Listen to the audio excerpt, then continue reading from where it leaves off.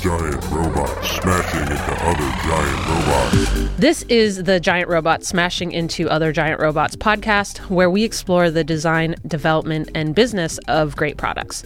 I'm your host, Lindsay Christensen, and with me today is Anuj Adia, VP of Growth at Jambr and author of the upcoming book, Growth Hacking for Dummies. Welcome to the show. Good to be here. So, I had Karen Rubin on the show this year. You actually know each other, is that right? Yeah, I had her on for an AMA when I was at Growth Hackers. So she's at Owl Labs, and I asked her the same thing I'm going to ask you, which is, what is growth? What is this term growth that companies are using? Sure. And I think firstly, they're using the term growth because they either think the phrase growth hacking is too corny or it's too buzzwordy, or in some cases might even be embarrassed to be saying the word. So let's use growth as the catch-all for growth hacking. So you actually think it's growth hacking. It's not growth. Yes, because both those words mean something, right? And because the growth part is obvious, but what trips people up is the hacking part, right? Because the association is with the cliched computer hacker in movies. And of course, that person's always a criminal and doing things they shouldn't be doing and fooling people and tricking people. And that's an association that's also tied itself to growth hacking, is that whatever it is you do are these spammy things or tricks to fool people into doing something so that you can show engagement. And there are these bunch of tactics that you keep executing on when it couldn't be further from the truth. The entire premise of growth hacking is a sustainable growth. But to say sustainable growth hacking would be too long and not as fun to say. And the sustainable piece comes from constantly experimenting and testing your way to understand your customers' motivations and figure out what delivers the most value to them. And more often than not, you've got to be really creative about how you arrive at those solutions. And that's what the hacking part is really all about, is more about the creativity that you need to display to arrive at solutions that may not be obvious to you upfront, that then allow you to create building blocks of sustainable growth. Okay.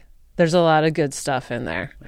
So you make a good point, which is the goal of every company is growth. Then that kind of falls under, sales and marketing. Everything they're doing is around growth. But when folks are having these specific titles around growth, it's generally related to this idea of experimentation.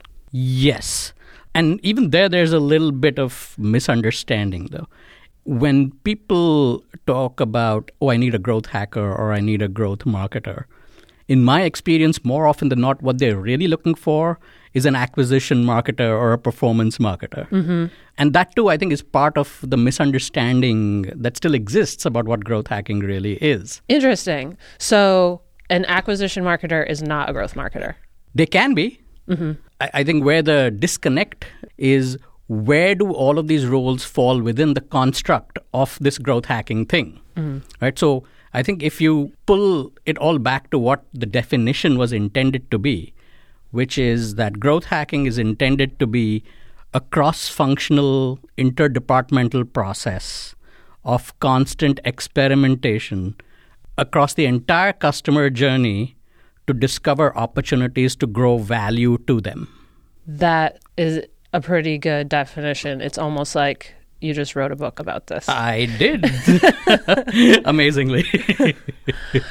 So that you think that growth hacking can actually expand beyond the growth roles. And it sounds like maybe it is intended to. Yeah. Right? Because only when you have a common definition across the company of what value even is, only then can you harness all of these departments together to work in concert to grow that value.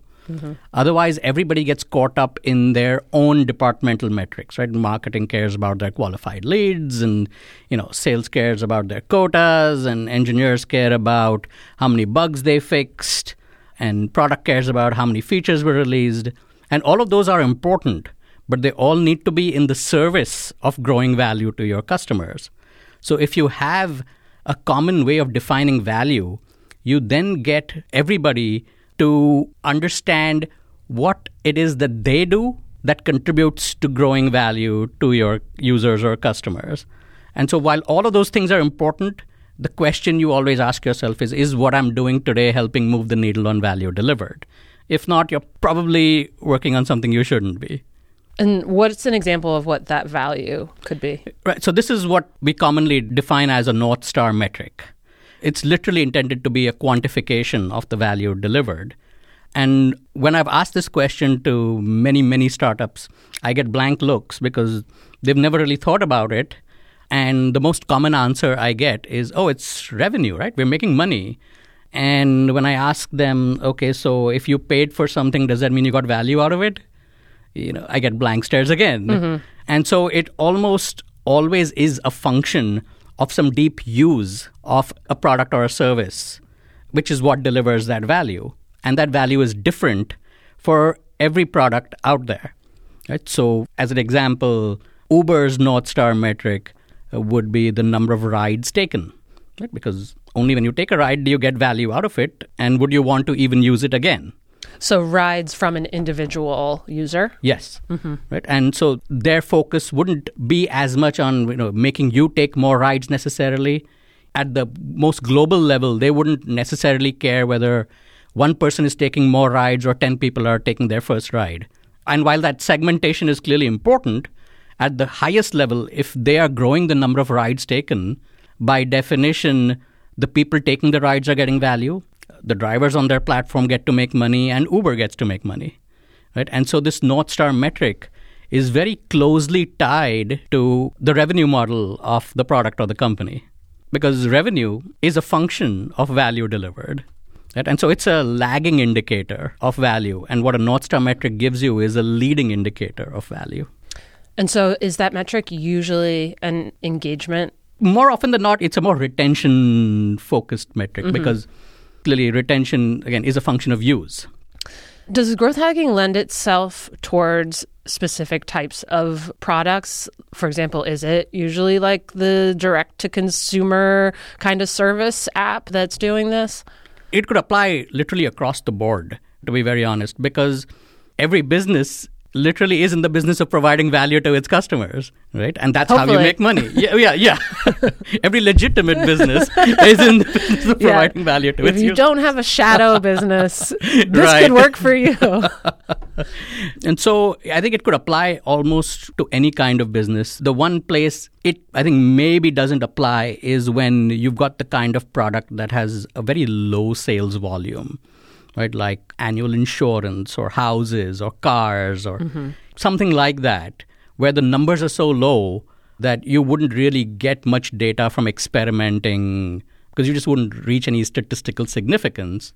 But even in those scenarios, you can apply the same context to sales processes or to operational processes to improve the efficiency of how people get to that value. Mm-hmm. So Thoughtbot's obviously a consulting company, so we provide services, not products.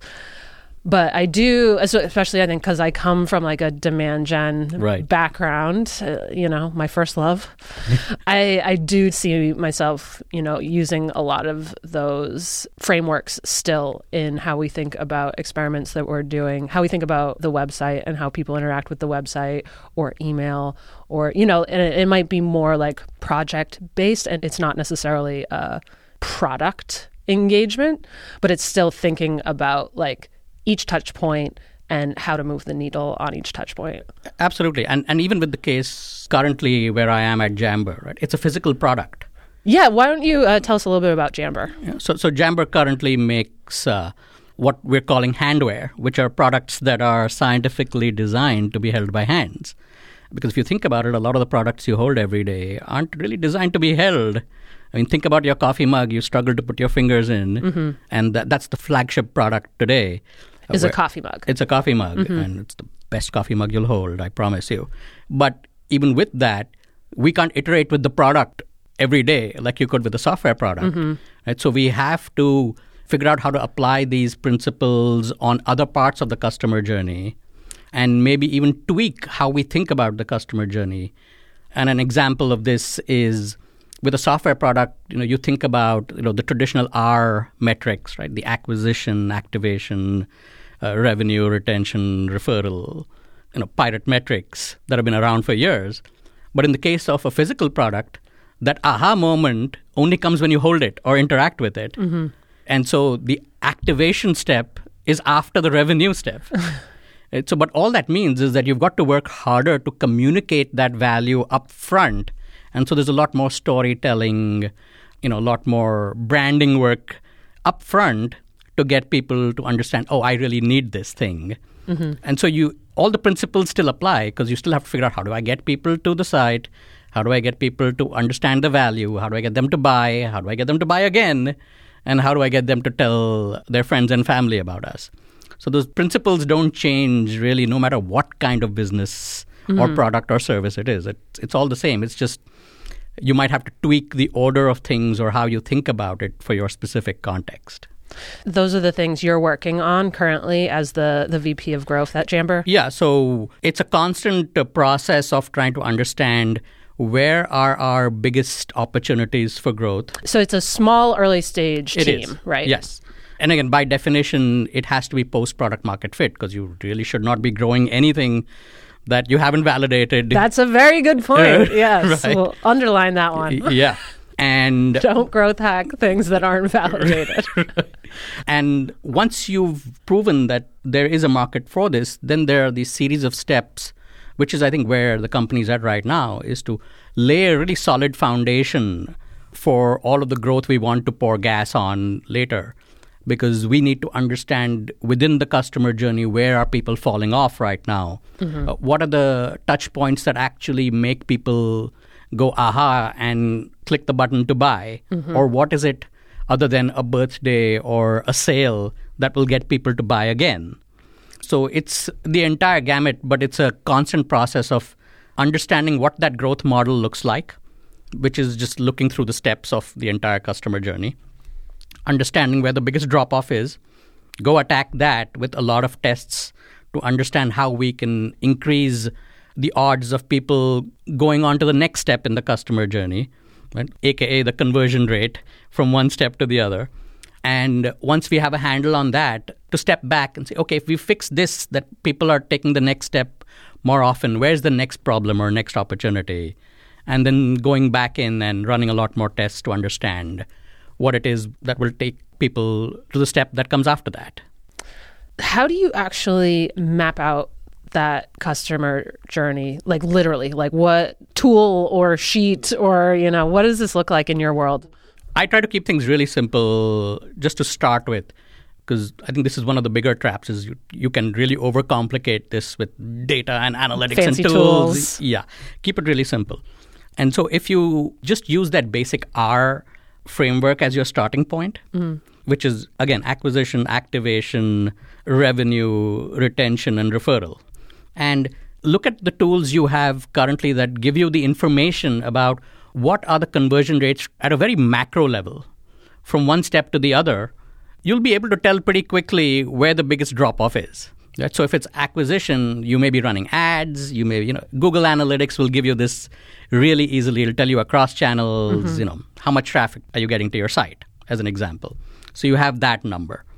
You might have a hypothesis for activation means they do step 1 and 2 in a certain order on the site, or they click this button and they click that other button, or they watch a video and then they do something, whatever it might be.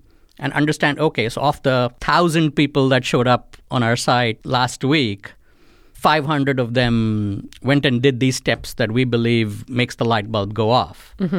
Of those 500 people, 400 actually clicked the buy button. And for those folks in the activation stage, are you basically looking at who bought and then what was their behavior? And then assuming you can apply that to a broader audience of people assessing? Right. So the who bought is an interesting point because depending on the kind of business, the who may or may not be as important at that time. So for example, in an e-commerce business, you may not know who the person is until they've bought. Right. So you have to take a more aggregate view of it's these many people. We know how many, we don't know who. Versus if you had like a SaaS business, you could have tools that could tell you who did what and when. So, but whatever the case may be, I think it's important to get the more aggregate view first as to what is the overall behavior for, the population of people that have shown up to take the steps we would like them to take. And if you do have that data that allows you to identify who these people are, then that allows you the opportunity to segment further to then understand, okay, if we saw 50% of the people take the steps we want them to take, what is the makeup of these people? Like, did they all come from one company, one location, whatever those dimensions you want to slice and dice by? And if you have their email address, of course, that's even better because then that allows you to call them up and say, hey, tell us more. And it's important to do that because the quantitative part of your data will only tell you what happened.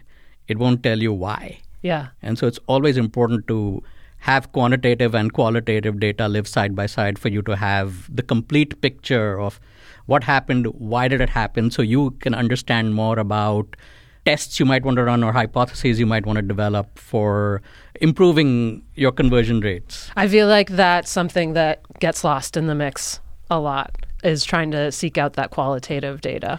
That's possibly the more important part in all of this, because if you buy the premise of growth hacking being growing value to your customers, how will you understand what that value is if you don't talk to them? So what do you say when you follow up with people? So I think it could be one of two things. And generally, people tend to focus more on the people that don't do what you want them to do, because that's an easy place to look. And you literally could, would be asking questions like, hey, we know you tried to log in and, do whatever it is your product wants you to do. What stopped you from moving to that next step? Right? And did something get in the way? Did you not see something? Whatever it may be. On the flip side, though, you also want to be talking to the people that do behave the way you want them to behave. Because not only do you want to understand what are these people seeing that the other people aren't, and find the pattern there and make what they're seeing more explicit for everybody else, but you'll also get to understand more about their motivations, which also then allows you to create more segmented or personalized experiences for different kinds of audiences that are behaving the same way, or at least appear to be behaving the same way. And more often than not, you'll probably also get some insights you never expected to get, because sometimes people are using your product or your service for reasons you absolutely had no clue they were using it for, which, again, opens out brand new opportunities for you. I love asking questions around acquisition, too. As soon as possible to when they did it, so they haven't forgotten. But where were you looking? What were you searching for? Do you literally remember the search term, you put in? To, again, help with that sort of beginner of the buyer's journey, too. But I think that's also a good strategy because you're catching them at a point in time where they're really interested. Right? So they're more likely to respond to you versus whenever it is you think you might want to ask, or God forbid you don't ask. Yeah. And so then with referral, are you tracking that through referral codes? Or Yes. are there other ways to do that? Yeah, I think that's... For links, I suppose? Yeah, there are plenty of tools out there that will create custom links for you. And it's as easy as people put in an email address and get a custom link. And especially, I think, for businesses that are, I think, more e-commerce or DTC, I think referrals can be a really huge part of your growth engine. It's very predictable customer acquisition costs, right? And virality. Yes. For those of you at home, Anuj is rolling his eyes a little bit here. And it has nothing to do with the fact that we live in the times of coronavirus. Oh, no. But we're both in hazmat suits. I think what I would rather optimize for is customer happiness. Because if you've got really happy customers, they will have no problem talking about you or referring you unheeded. And we have that case currently, is that we have so many customers that love the product so much that they can't be bothered, with getting the reward of the referral program. They'll just talk about it. They're like, I don't want the $10 that you're going to give me for me referring. I'm just going to tell my friends. Like, that's great. I mean, we'd like to track, but it's then incumbent on us to, again, always be asking, how did you find out about us? Right? And I think that's a very simple question that also doesn't get asked very often, because how else will you discover new potential channels, for customers if you don't ask? Yes. How did an expert growth hacker like yourself end up at a little startup that was, started out with making coffee mugs? What attracted you? Oh, many things. First was just the founding story. It's a husband-wife co-founding team. And the husband just wanted to make something that his grandfather could hold, because he couldn't hold anything heavier than a paper cup. And that journey took them on a 2.5-year development cycle to actually build a coffee mug that he could hold. And they did. Wow. That's kind of amazing. I don't really think about the fact that a coffee mug, exactly. I can hold a coffee mug fine. It's still not very pleasant or necessarily easy to hold. So I imagine, anyone who's differently able is really having a struggle there. Right. And so that was the key insight that they had, was that these everyday products aren't really made for human hands as much as they're made for ease of manufacturing.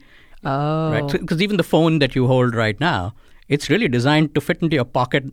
It's not really designed for you to flick through 300 times a day. And that's how carpal tunnel happens. Too right. So the founding story was clearly great. And just the word of mouth. Like, it's rare to come across products that people rave about, let alone say, this changed my life, or this changed somebody in my family's life. When you get all these really emotional reviews, people saying, our whole family was in the kitchen crying because my grandfather lifted something for the first time in 3 years. Wow. It's rare to find a product like that. That's powerful. How did you get connected with them? So I've been hosting growth office hours at the Harvard Innovation Labs for the last 2 years. And I'd met the co-founders there. And they were always half-jokingly asking me, hey, do you want a marketing gig? Do you want a growth gig? And I always turned them down. And then it was just one of those points where I'm like, let me think about this some more. Yeah. And that combination of the story, just the raving about the product and the potential for this to be something that can become life-changing for everybody, not just people who are differently abled, was, I think, worth it taking the jump and saying, let's see what we can do with this thing. Because people just see a mug. We see something, very different. We're going to take a quick break to tell you about today's sponsor, ExpressVPN. Okay, so we all know how a VPN protects your privacy and security online, right? But it can also take your TV watching game to the next level. You can use a VPN to unlock movies and shows that are only available in other countries. For example, you can use ExpressVPN to binge Fresh Prince of Bel-Air, one of the greatest shows of all time, on Australian Netflix. It's so simple. Just fire up the ExpressVPN app, change your location to Australia, refresh Netflix, and that's it.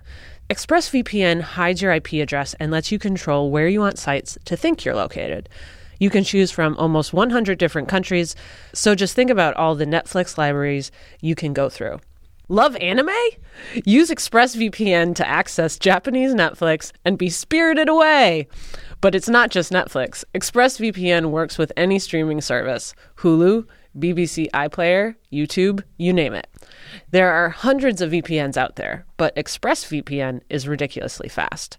There's never any buffering or lag, and you can stream in HD no problem. ExpressVPN is also compatible with all your devices: phones, media consoles, smart TVs, and more. So you can watch what you want on the go or on the big screen wherever you are. If you visit expressvpn.com/robots, you can get an extra 3 months of ExpressVPN for free. Support the show, watch what you want, and protect yourself at expressvpn.com/robots. Thanks again to ExpressVPN for sponsoring this episode of Giant Robots. So I'm also curious about kind of what your career has been like leading up to Jamber. Have you always been in like growth marketing related roles? No. So I spent my first 13 years of work straight out of school at a medical device company. Really? Yes. And where I did a lot of second level support for field engineers for a lot of it. and towards the end was doing a lot of process improvement. I was actually in the middle of a Lean Six Sigma Greenbelt project when the opportunity for growth hackers arrived. And so I never got to finish that project. But Okay, so you went from 13 years at a med device company and then into growth hackers. Yeah, and the reason I was at that med device company was because I have degrees in chemistry and biochemistry. And I get the sort of reaction you just gave me where people are like, what? Yeah. What I didn't realize, and this was Sean Ellis's insight, was that I was actually more prepared for a career in growth than most marketers, because growth is all about a process, and it's about applying the scientific method to marketing and product development. And so I already understood what that process was. And all of us actually understand that process because we've all been in chem lab in grade school. We've all had those sheets that said aim, hypothesis, goal, expected results, method, observations, conclusions, and next steps. I love that. I totally buy that. That you're probably much better at marketing experiments than marketers because you can apply an unbiased scientific mind. Right. And just the hard sciences teach you more systems level thinking and more holistic thinking. So you live life with a healthy dose of paranoia that if you made a change, you've got to expect a reaction somewhere. And if you don't see one, you have these sleepless nights saying, what happened? Something's got to happen. And I didn't realize how much that prepared me, to be able to think a little more strategically than the more tactical marketing that tends to pervade popular consciousness, with the top 10 ways to do this and the 5 best headlines for that. Listicles. Yeah, I'm like, no, that's not the growth stuff. That's one small aspect of an outcome of growth stuff. So what is a good structure for a growth experiment? So I think everything falls apart without a really specific hypothesis. And they don't have to be very complicated hypotheses. They just have to be very specific. Mm-hmm. Because ultimately you're talking about changing variables. So you have to be very specific about, if I make this change, I expect to see this result, which I will measure in this way. That's all a hypothesis really is. But it's really hard sometimes to be very specific about that. Could you give an example? Sure. So let's say we're talking about acquisition, since that's something you love. I love talking dearly, about acquisition. Right? And let's say I'm running, a Facebook lead ad, to get signups for my pre-Black Friday, offer email list. Right? And so an example of a hypothesis would be that if I run a Facebook lead ad with this creative that features a mother and her daughter talking about mugs for 15 seconds, that 50% of the people that see that ad will click on the sign me up for this list. Mm-hmm. Right? So it's very specific about the creative. It's very specific about the time. It's very specific about the kind of ad it is. It's not just a Facebook ad or an ad. It's a Facebook lead ad that I'm serving up. And you can make it even more specific with the kind of audience you're going to expose to that ad. And then you know how you're going to measure it because you measure it by the number of signups as a result of that lead ad. Right? And that then gives you the basis to say, okay, I ran this kind of ad. I can run 100 different kinds of lead ads with different creatives, with different CTAs, with different headlines, whatever the case may be. But then I have the ability to evaluate the efficacy of each of these ads very discreetly because I have a very specific way of measuring the result, which is signups or no, and how many if I did. How do you think about the different elements of creative in an ad experiment and which one is impacting the action? Because you've probably got copy and an image. Right. So I think we always step back. And I think what you're really alluding to is, I think, this idea of how big should your swing be? I think that's really what it is, because people get too caught up in the nitty-gritty and the small stuff, right? And this is not something I came up with. This is an idea that Brian Balfour, who is the VP of Growth at HubSpot, he came up with. And he defined this whole idea of thinking about experimenting as a game of battleship. Right? Okay. Because when you're playing Battleship, when you throw your first ping, you have no idea whether that ping is going to hit a boat or not. Right? So you just throw something. Let's say you throw something on A5. Now, if you didn't hit something, you'd probably take a big swing and throw something on like I7, like on the other end of the spectrum. Right? And if you got a hit there, your next one isn't going to be A4. It's probably going to be I6 or something in the vicinity of that first ping. And I think that's the approach to all sorts of tests, and certainly true of even these creative or ad sort of tests, is first, what is that first ping and what is that big swing? So try two really different things. Radically different things first. Right? So maybe one is just an image and one is a video. Right? And see which one gets a better response. And you can A/B test this now very easily. And people say, oh, video works better. But if I got a better response with just an image and a headline, I'm going to try, change one thing at a time, right? Maybe I'll keep the image, try different headlines, right? And sort of double down there on whatever I think is working within that big swing area. Doing some like classic optimization. Right. But I think the critical thing that I think a lot of people miss is that when you're starting out, like, don't get bogged down with a best practice or a fixed notion of what your starting point should be. So you mentioned A/B tests, which was going to be my next question, is how A/B tests fits into growth hacking. Is it the core of growth hacking? Are people overly obsessed with A/B tests in situations where they don't make sense? Yes. And I think this is why... Definitely not sharing some of my own opinions there. But No, I think you're right. It's clearly an important part because you want data to inform what you do next. And A/B tests are a very important aspect of it. But I think where a potential trap exists is when you become dogmatic about you need data from an A/B test before you will take any action, right? And there are times when you can qualitatively tell that one thing is better than the other. You don't really need a test. You're just doing it because of some notion of completeness.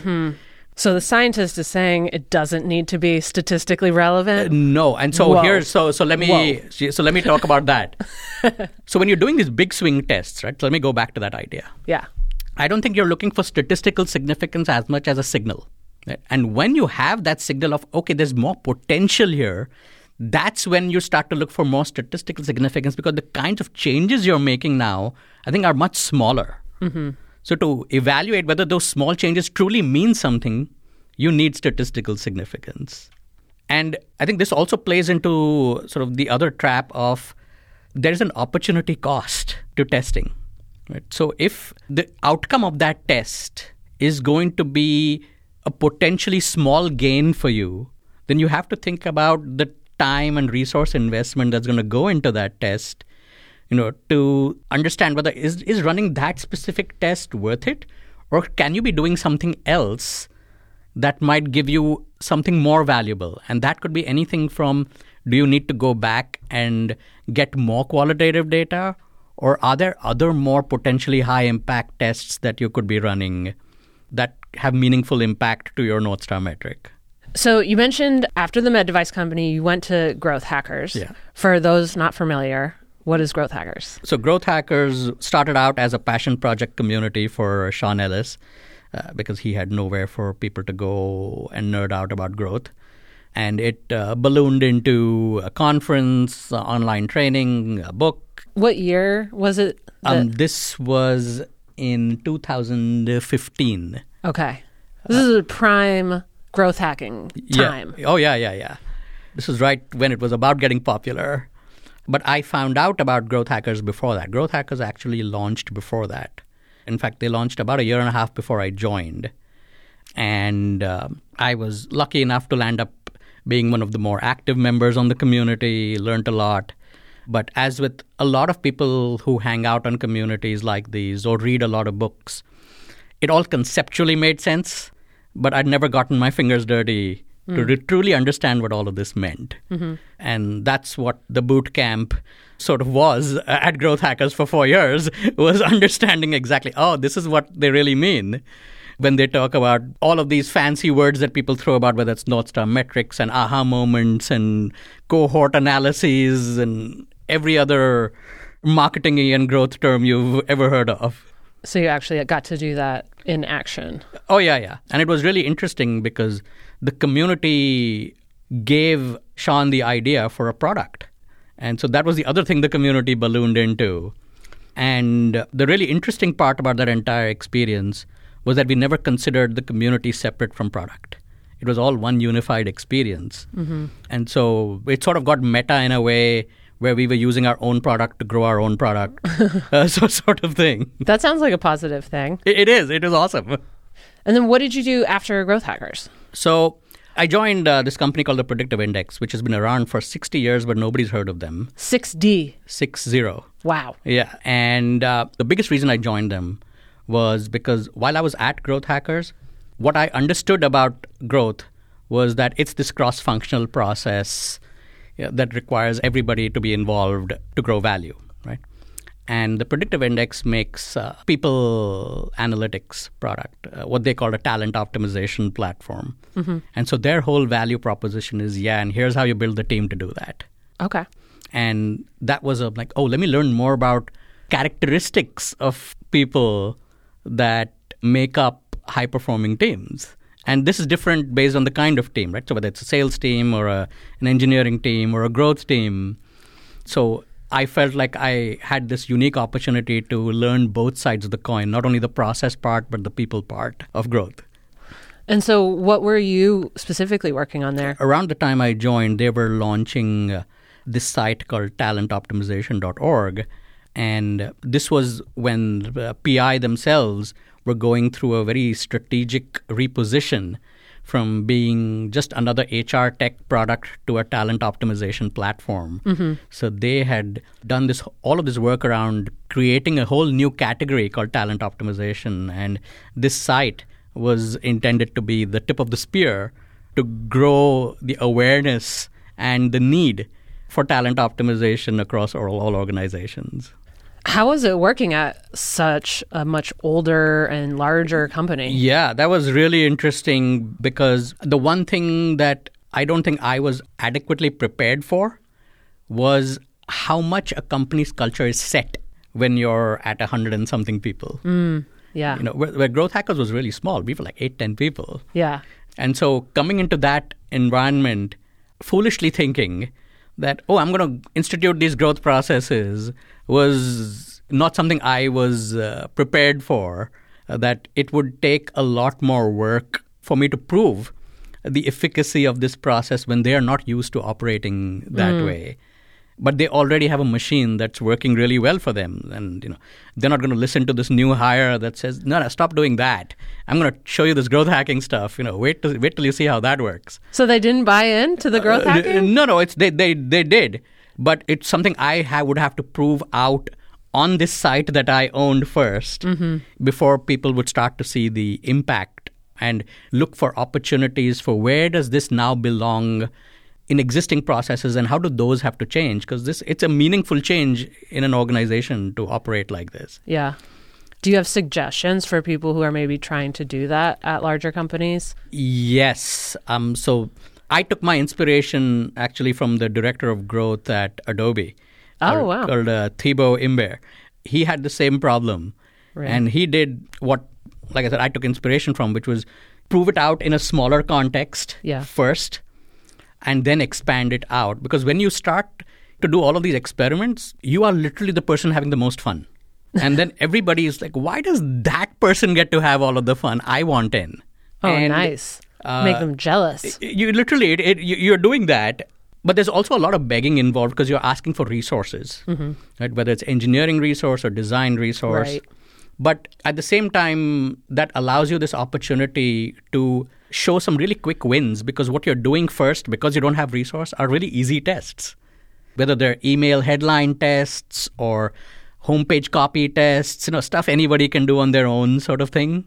But you can prove out that, hey, I'm getting more people to join the platform because of this, or I'm getting people to engage more in our community because I send emails with these sorts of links. And when you start to show wins and growth like that, that starts to then iteratively and very slowly bring people around to think, okay, now let's try this in another small context somewhere else within the company and see how that works. And so at a certain point, you then basically fell in love and were wooed by the Jambr team. And then also somewhere in here also had time to write a book. No big deal. Yeah. So growth hacking for dummies, how did this come about? What was the inspiration there? So I was writing this book for myself 5 years ago because when I joined Growth Hackers, I was trying to translate Sean Ellis's speak. And he speaks plainly, but I was a non-growth person, to understand it from the perspective of somebody who knows nothing about this and coming into it completely brand new. It's now, 2020, and the concepts of growth and growth hacking, are pretty common now. But it's fair to say that there's still a lot of fallacy, misconceptions, controversy, misunderstanding. Ooh, what's the controversy? Well, so a lot of people hate the term, to put it lightly.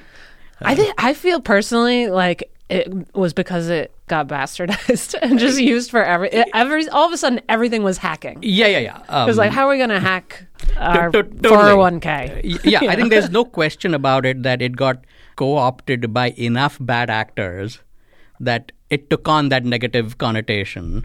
And I've been lucky enough to interact with other startups that I've been able to mentor over the last few years.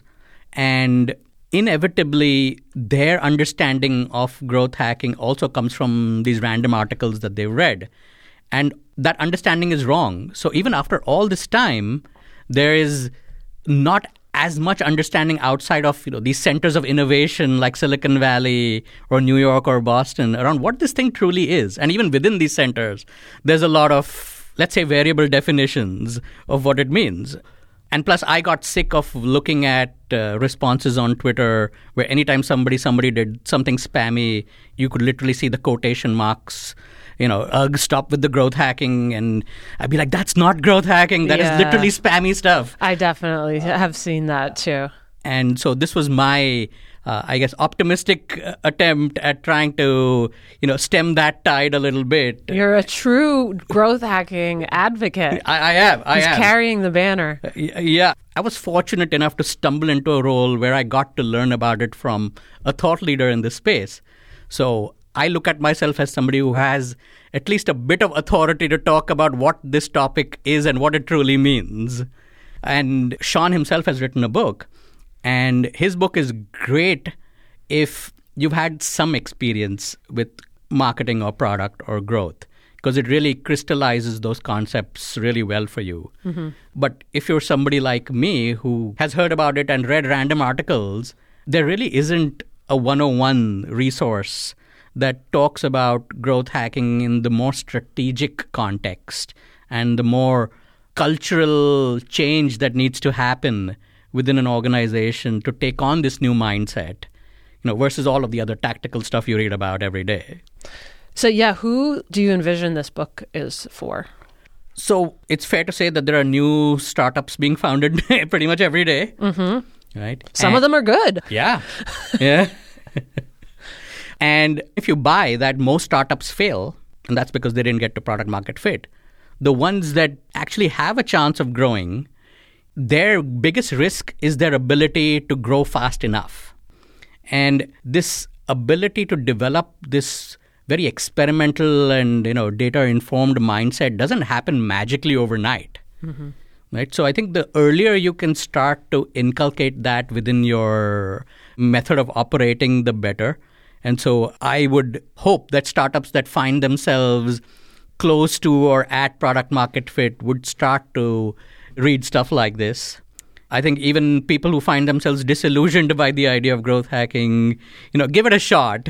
Even though you may not learn anything new in terms of the concepts, if you're familiar with growth and all of the experimentation methodology, you'll at least find something that talks about growth, I think, in the context of being something sustainable, and in the context of always thinking about it from the perspective of customer motivations and customer value rather than the flavor of the day.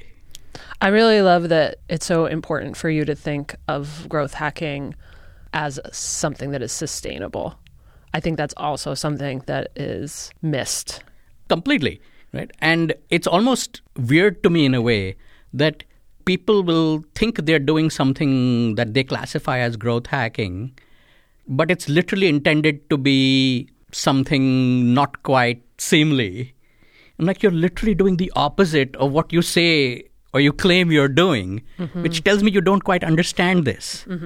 So I did a search on LinkedIn as to how many people have growth hacker in their title. And I don't know whether I should be surprised at whether this number is small or not, but it's over 25,000 people. Okay. Which is far Seems less. Pretty big. Yeah, but it's far less than the number of people that have TEDx speaker in their title. But that to me is almost representative of the misunderstanding because, it's not a job title.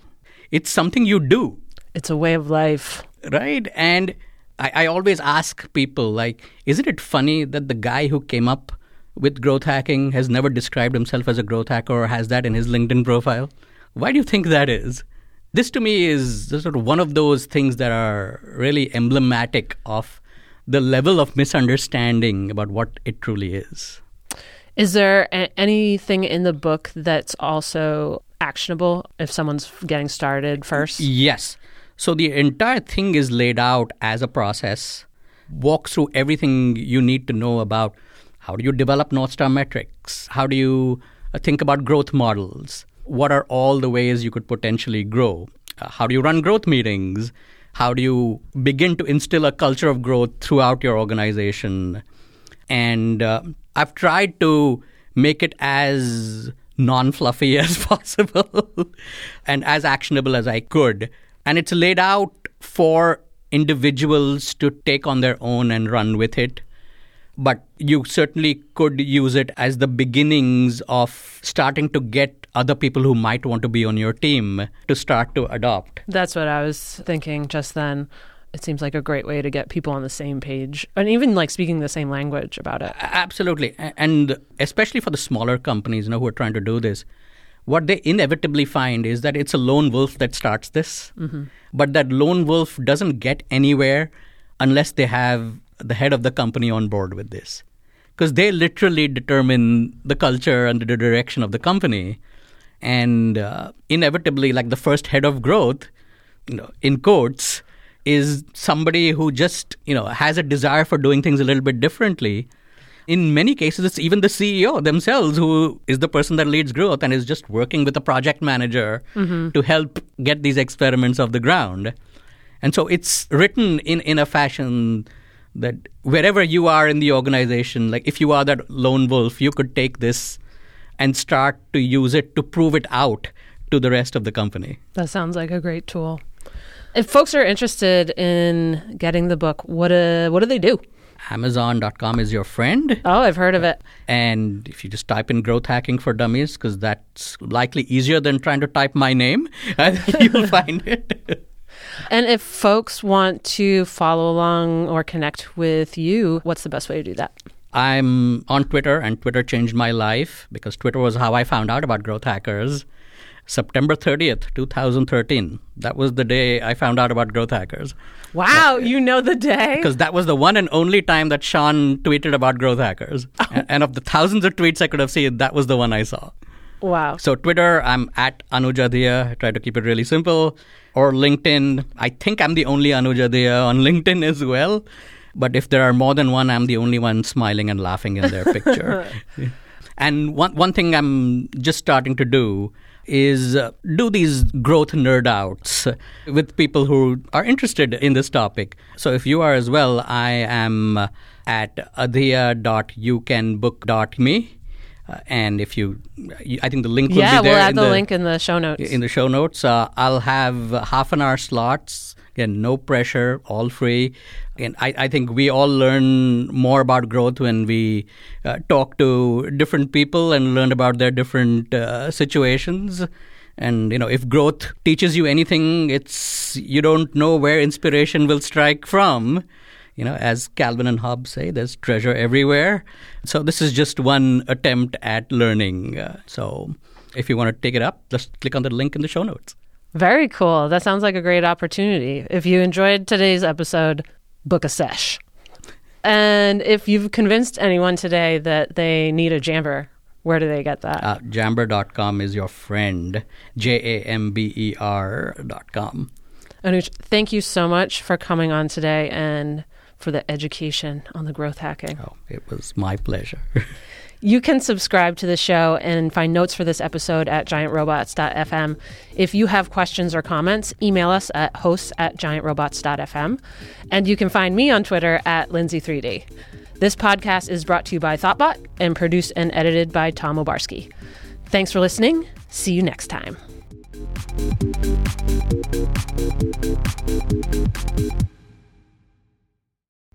This podcast was brought to you by Thoughtbot.